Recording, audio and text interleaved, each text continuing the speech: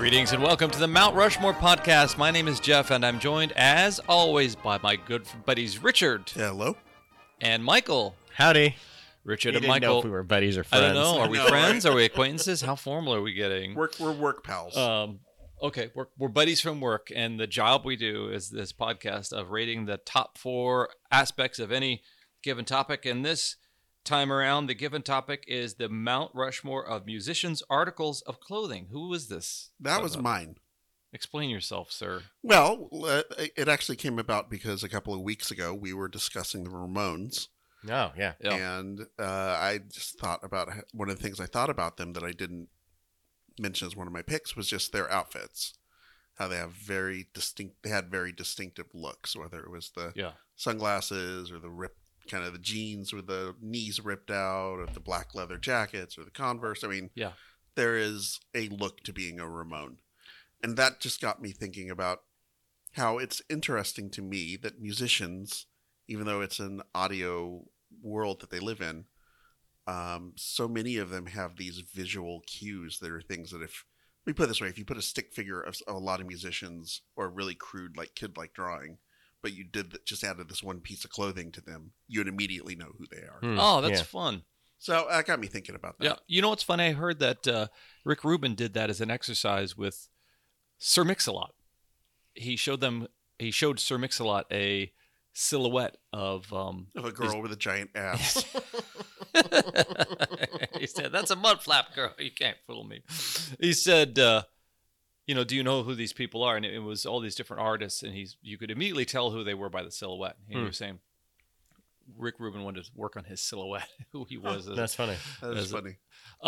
I can see how those who cut their teeth in live performance, would have to depend on the visual aspect of it. But yeah, I totally understand.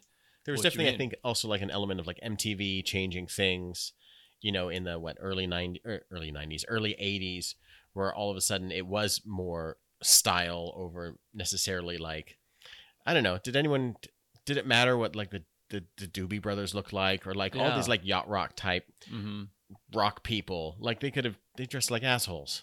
Yeah.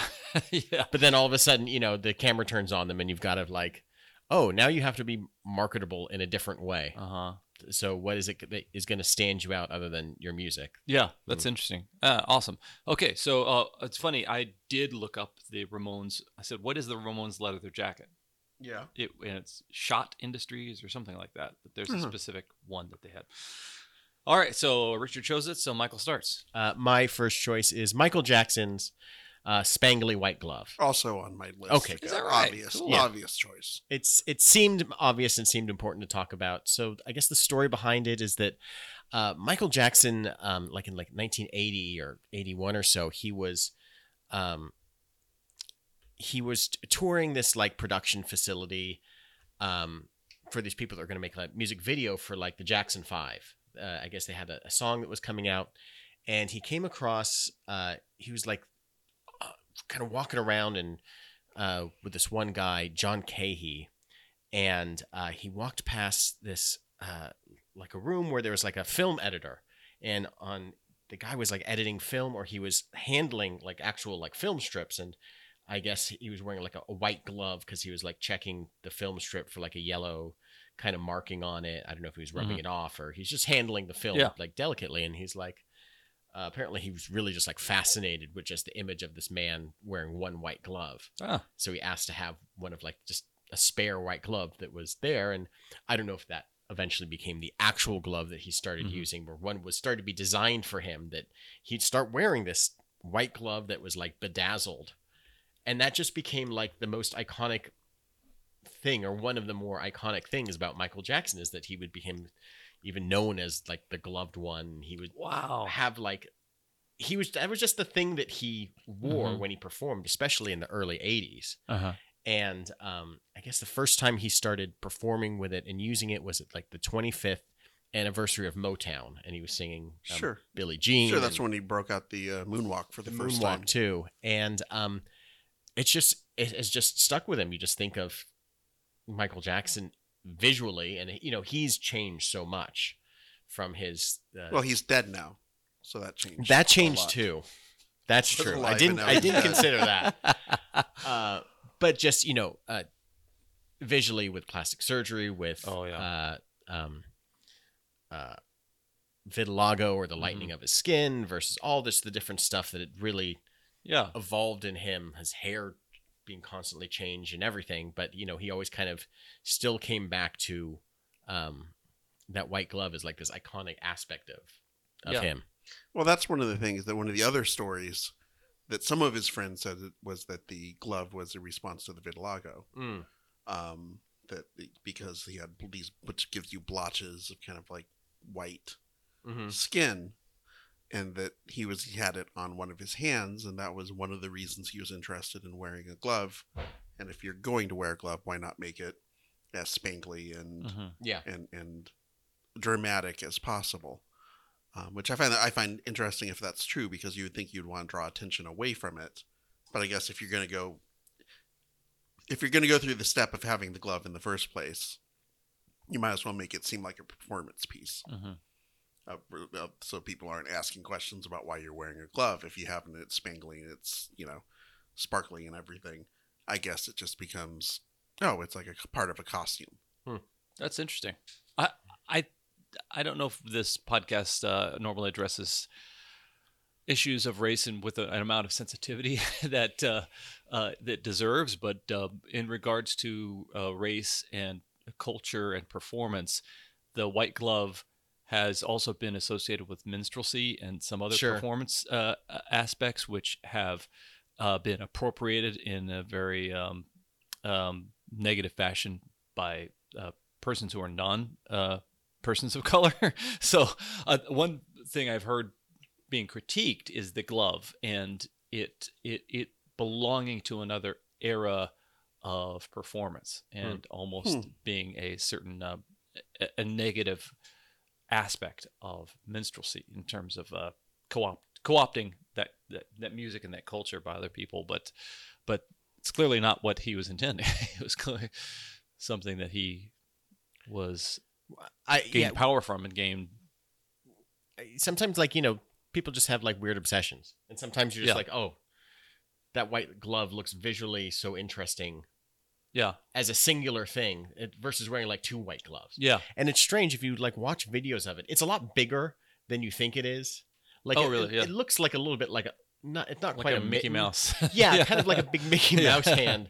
I mean, but he's like dexterous with it. He dances and holds the microphone and does all his performing. Oh with yeah. it. So it's not just like it's not three fingers and black dots on the back like Mickey, but it does look. It draws your attention. Yeah. It definitely, like Richard said. Like, I mean, being spangly and rhine-studded or whatever, it's an amazing visual prop, and it extends the length of his poses, and it gives so much dynamic. And it's almost like a magician's misdirect to throw it up there. So yeah, super cool. Okay, so you each chose glove. So Richard, what's your first? My second choice. Your second. Yeah. It is Slash's top hat. Oh, good one. Oh, fun. Again, one of those things where if you just drew curly hair on somebody and then a top hat, you would pretty much know it's Slash. A interesting sartorial choice. You don't normally think of most rock stars looking back to 1800s presidents. Yeah. as your North Star. Well, I believe for clothing, that Abraham Lincoln had long, flowing, curly hair too. That's true. They never and also played guitar. Yeah, they never painted him that way. They never took pictures with him because it was all tucked into the hat. That's why it was so big. Yeah, all his hair, he'd take it off and it would come flowing down. Exactly. Yngwie Malmsteen had a waistcoat, I think, for a while, and also I did a little research on this, and apparently Slash first started wearing the hat in the mid '80s. And according to him, a lot of it had to do with stage fright, and still does. According to him, he loves performing, but he doesn't like looking people in the eyes while he performs. So wearing a hat allows him to kind of put his hair down over his face. That way he doesn't have to look at people. He can kind of just has this little, pocket of non-hair that he can look down at his guitar whenever he needs to. But it just reminds me, for some reason, hats and big hats and hard rock seem to go together. Yeah. I'm thinking of Nobby Hodder from Slade. Okay. Another Yeah. one who had like a bunch of hats with like mirrors on them, so Mhm. the lights would catch it and would reflect off.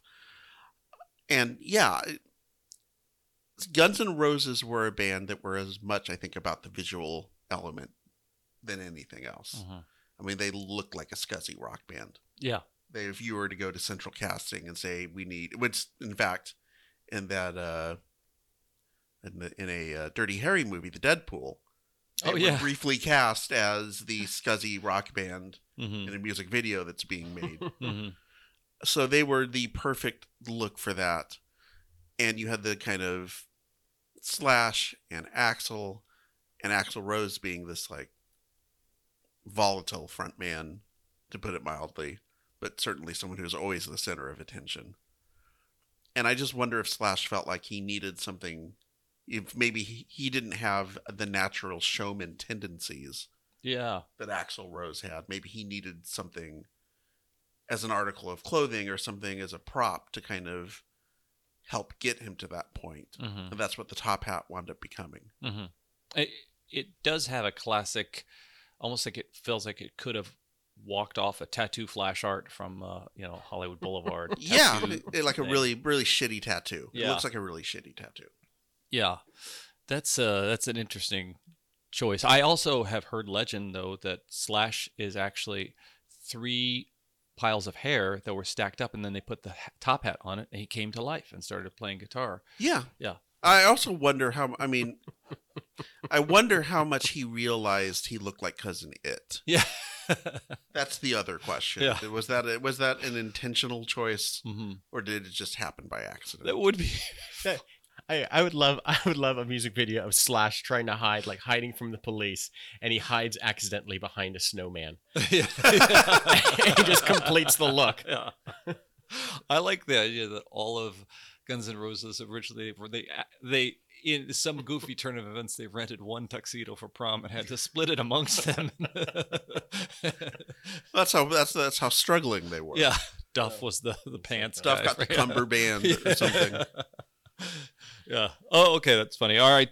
Was Slash also grew up somewhat in the entertainment industry where his Yeah, parents his know- family was in the industry. I mean, yeah. I felt like his uncle's Ahmet Erdogan or Clive Davis or something like that. Or I'll look this up okay. while you guys Okay, are okay. talking about Michael's Okay. second choice. All right, Michael's second choice is. The Daft Punk helmets. Oh, I There love we it. go. I Okay. like More headwear. Yeah.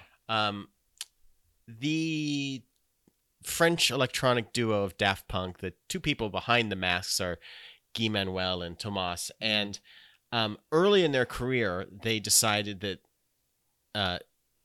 they were going to remove themselves visually as people in this electronic thing from the visual of it. That it wasn't going to be about when music is played, humans are there playing it. It is these faux robots that Yeah. are creating this music, and all of their music has this, Mm-hmm. kind of robotic synthetic voices, and as if robots have come down and learned how to do the robo boogie and all that stuff. And with that, they kind of wanted to create like a robot look for themselves that they could wear, and they wore it everywhere. There's very few pictures that you can see of the 2 guys Yeah. sans these helmets. Yeah. And I guess they were inspired by The Day the Earth Stood Still. Oh, cool. The robot was that Gort. Gort or Gnut, depending on who was saying it or writing it. Yeah. They're inspired by just that kind of blank look on Yeah. the faces, and they've each of the 2 musicians kind of had one was more kind of vertically kind of situated across their face, the other one more horizontally. So even being robots, they had still like a personality behind them. And over the years, the helmets that they wore became more and more dynamic, and they kind of change with each kind of different album. They'd become more sophisticated in terms of the electronics that were inside, and would be able to like display messages and display images. And a lot of it was controlled by like a keypad on their arm, so they can kind of communicate without having to say anything, just by kind of typing into their arms. Yeah. I mean, just wild, very, kind of really committing to a bit. Yeah. I mean, I think everyone so far that we've talked about has this sense of this thing that they wear becomes who they are as their performance, whether you're hiding behind it to help you perform like Slash, or hiding behind it with these masks to remove that sense of humanity from being on stage, to have it purely about being like a musical thing. Yeah. But at the same time, so super visual in terms of lights flashing over their heads, and even when they did like the music for the movie Tron, they had a different helmet for that, and they very specific. And I think that Richard, we've like committed, and Jeff, we've committed to bits for like kickball teams for like 8 to 11 or 12 week span. Mm-hmm. But I can't imagine doing it for almost 20 years. Yeah. Like that's just, you go out and you do this all the time. You're only dressed up like a robot with all the everything that goes into it. It's like I'm trying to think. There's someone on the tip of my tongue that'll come back to that committed to it. It's very who's the comedian? Andy Kaufman. Andy Kaufman. Yeah. It almost seems like even a guy like Sacha Baron Cohen during filming in the Borat films or whatever supposedly never broke character, even when they were being arrested. He kind of committed to that bit. Which is why I remember it being a big deal a few years ago before they retired, when apparently they showed up to Sony Records to do something, and they wound up playing a game of, well, this is funny to begin with, of beer pong, but instead of beer they were using champagne. Yeah. Which is the most French thing you can possibly do. And then they had their they were just in suits, just with their hats off, and someone took a photo of it and it got leaked online. Mm-hmm. And it was like a big deal to see the two of them like without their helmet. Yeah. I mean, it was like, there is a doc about them, and I think it did originate in a similar stage fright situation as Slash, because you see them playing as a duo early on, and they're wearing masks, kind of bank robber type masks, slightly translucent masks. okay. And that, I think, evolved into the full robot thing. And then, they must be aficionados of like Kraftwerk, because Kraftwerk was doing the robot thing. Mm-hmm. They were just robotic in and of themselves. Yeah. They didn't need masks. One of my favorite things to watch is the Grammys, and I think it's 2013 when they do a kind of a guest appearance. Oh, probably with like Get Lucky. Get Lucky, yeah. And they're in their Empire versions of the robot costumes. Mm-hmm. So all white, almost like the Hoth planet versions. And for me, that was just like, oh my God, that just blew me away, was these guys in their bit commitment. Have you ever seen Electroma? I think of the short film they did, where the robots want to be people in this film. And they're driving along a freeway, and they pull off into a city, and they're driving through this small town. And it is a rural, small town, and you'll see, and they're driving down the street, and they're kind of freakish to the people in the small town.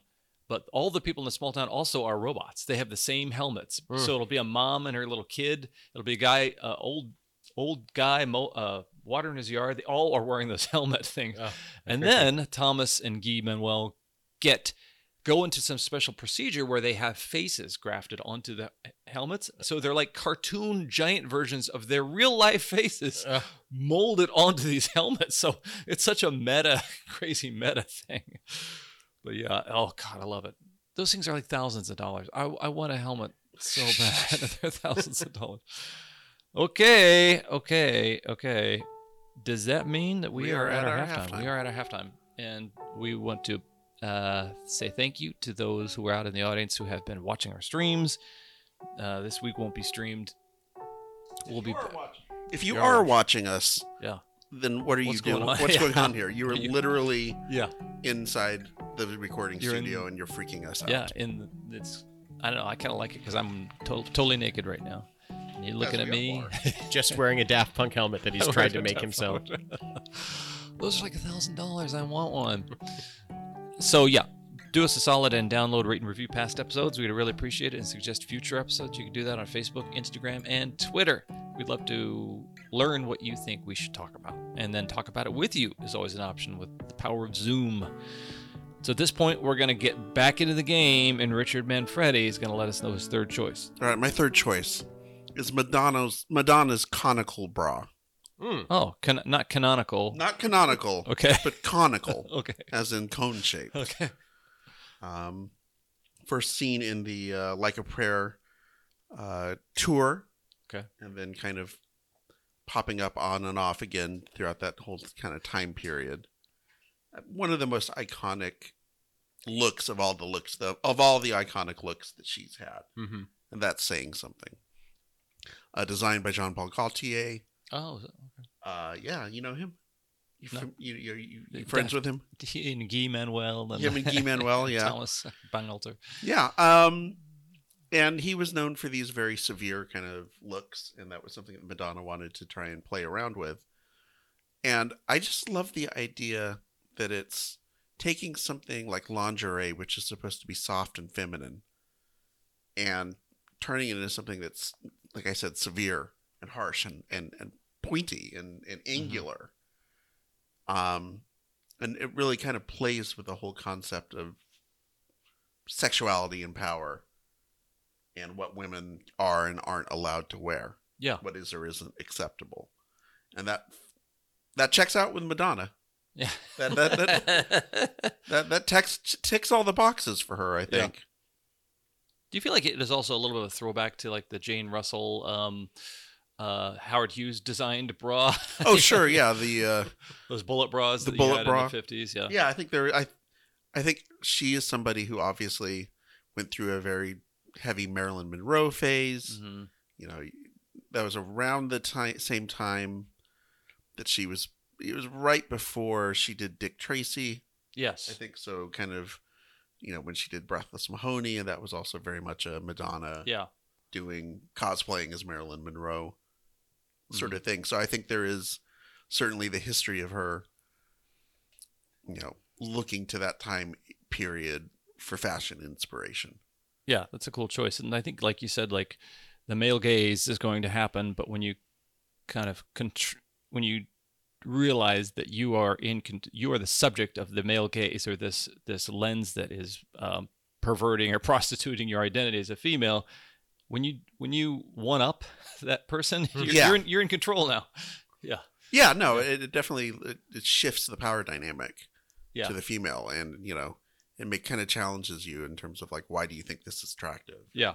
Only other person doing it was Lara Croft in the 6-pixel polygon, whatever, 8-bit version of Tomb Raider. Exactly. I think she too, she was always trying to, it seems like, push herself and kind of shed like past personalities. I think for the longest time, she was known as the material girl. Yeah. And I think that she had to really do something and change the way how everyone views her.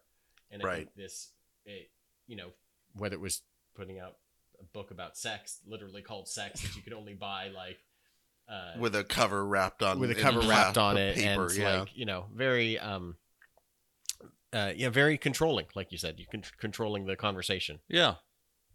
Okay, cool. And so now we are at Winfield's third. My third pick is the white swan dress that Björk wore. Oh, awesome. Nice. Not only to the Academy Awards when she was there performing, and I believe she was nominated for Dancer in the Dark, but it was also used on the cover of her 2001, I believe, album Vespertine, and she kind of used it touring. She had like a couple versions of it made, so that I guess it was, it's kind of a swan thing. You can't get it dry cleaned. You can't. No.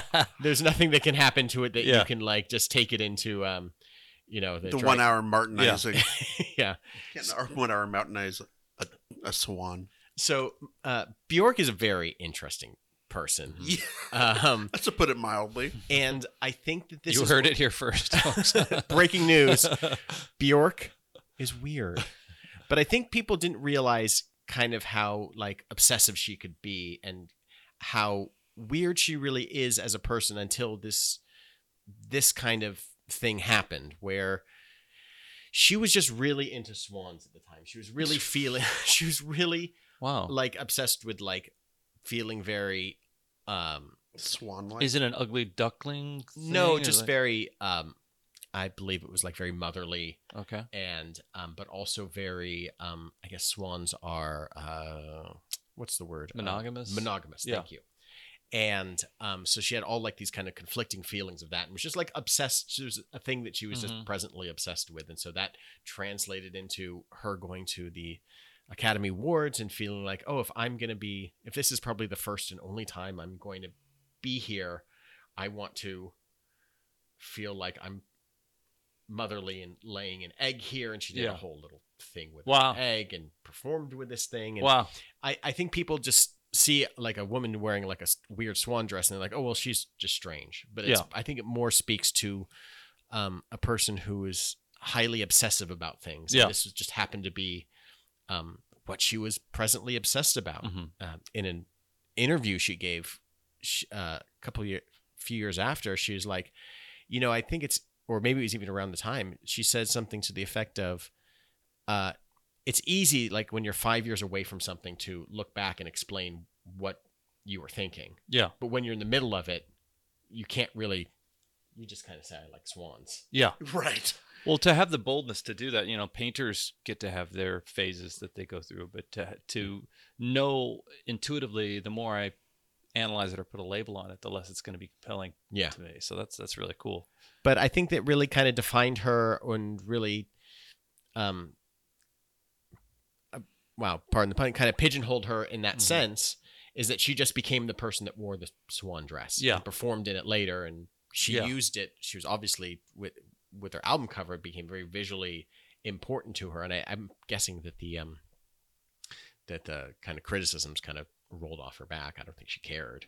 She doesn't seem to be a person that cares about what someone would say in that sense. And is she also, there's another...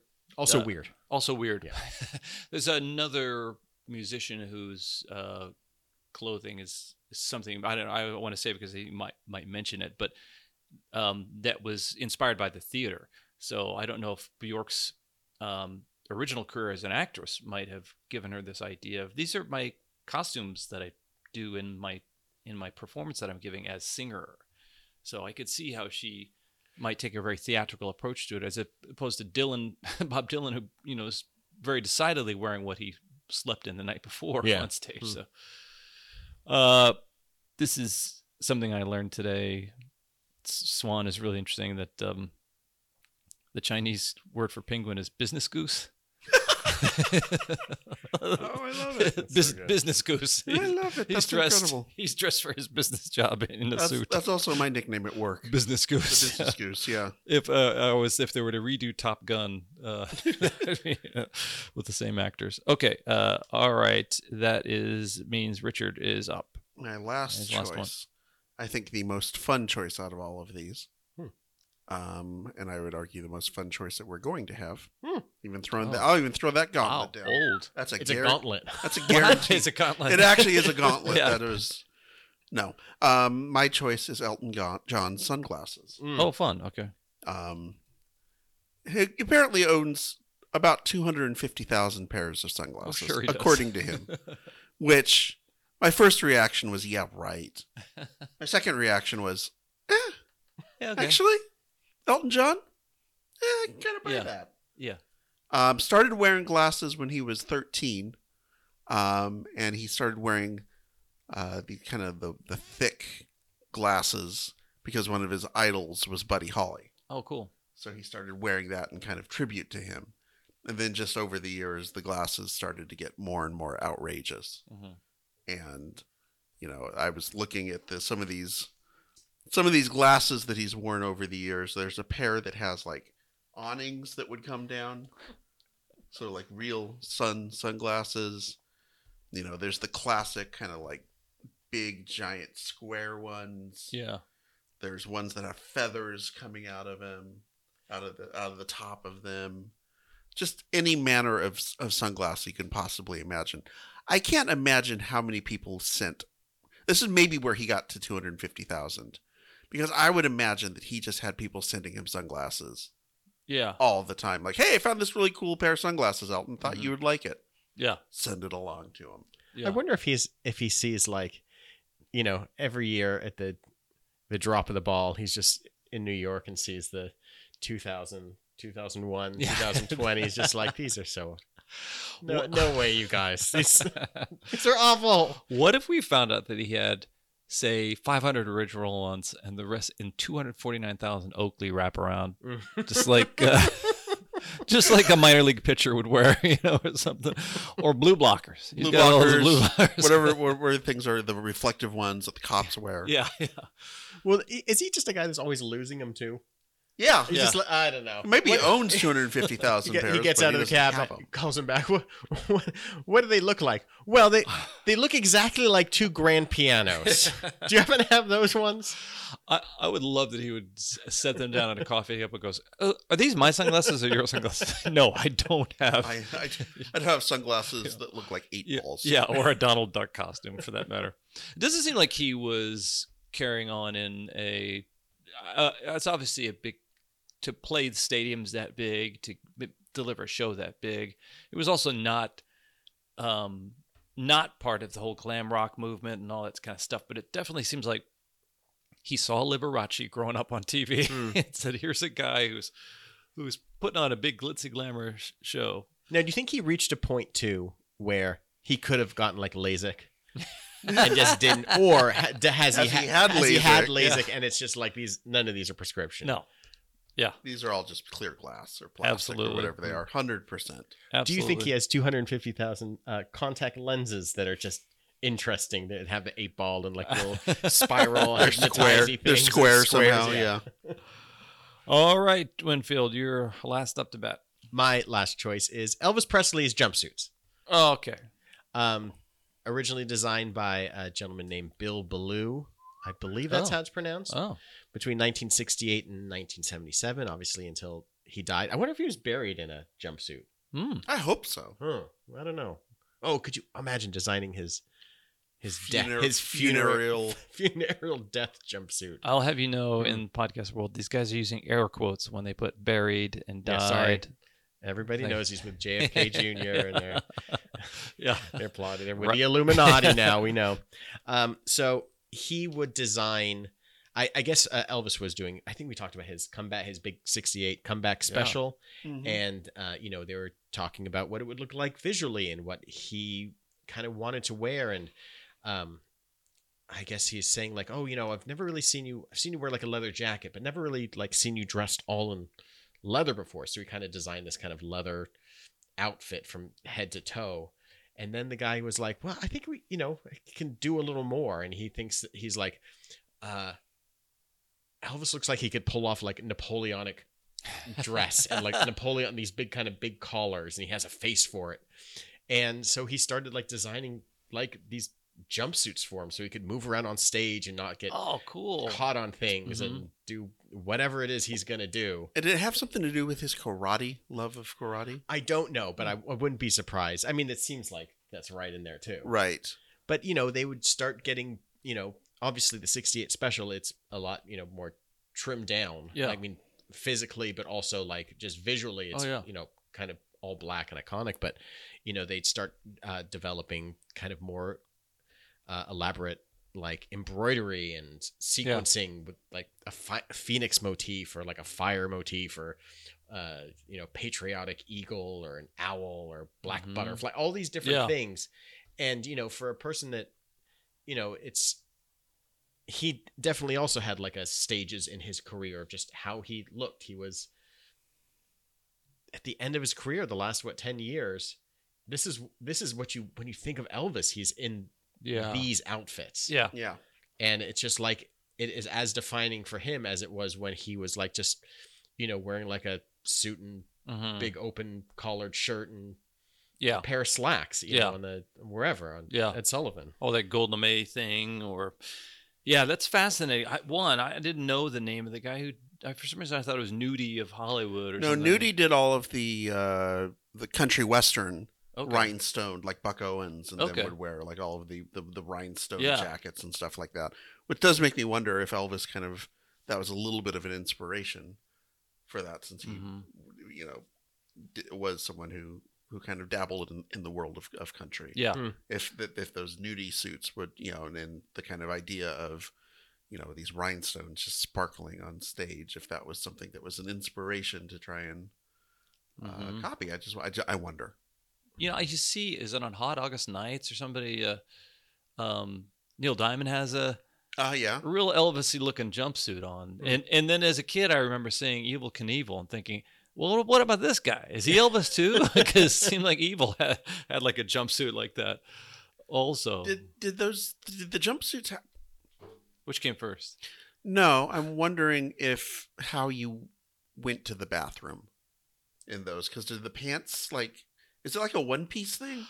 I'm not familiar with exactly how the mechanics of the Elvis jumpsuit works. Is there a person like having to zip you up in the back with a cape over it? Yeah, I mean the cape look too. That was Yeah. I mean, that's when it started to. That's when it get really a started to little get overboard. silly. Yeah. I know an individual who, for his wedding reception, Stiff holding up a mirror and took off the black Target suit that he got married in, and came out in an Elvis jumpsuit and sang "Viva Las Vegas." And I recall it had a zipper all the way down front that you could that you could take care of business in a flash with. TCB if you needed to. No, I just said TCBY like the yogurt company. Yeah, I know. I wasn't going to point that out, No, but I'm glad you appreciate it. No, self-reported. I fell on my sword. Boy, okay, all right. Well, those are some great choices. Yeah, it definitely iconic. And if you were going to go as Elvis for Halloween, that's the thing you would wear for sure. That jumpsuit. Okay, gonna be honest here. This might be a rarity, but we each get the MJ glove because heck yes, and that's a pretty great one. For those who have never listened to the podcast, this is the time when I have a bad Cockney accent. This is the time when we rate MJ glove, and then we're gonna go Daft Punk helmets, Elvis jumpsuit, Madonna bra. So it's kind of a 3 for Michael and a 2 for. I got the Madonna. Okay, so Michael got 2.5. I got 1.5. Okay, awesome. I'll take it. Well, thank you for listening. And I am Jeff, and I'm wearing my signature Speedo with suspenders. I am Richard, and I'm wearing my signature suspenders with no Speedo. Hi, Michael. No.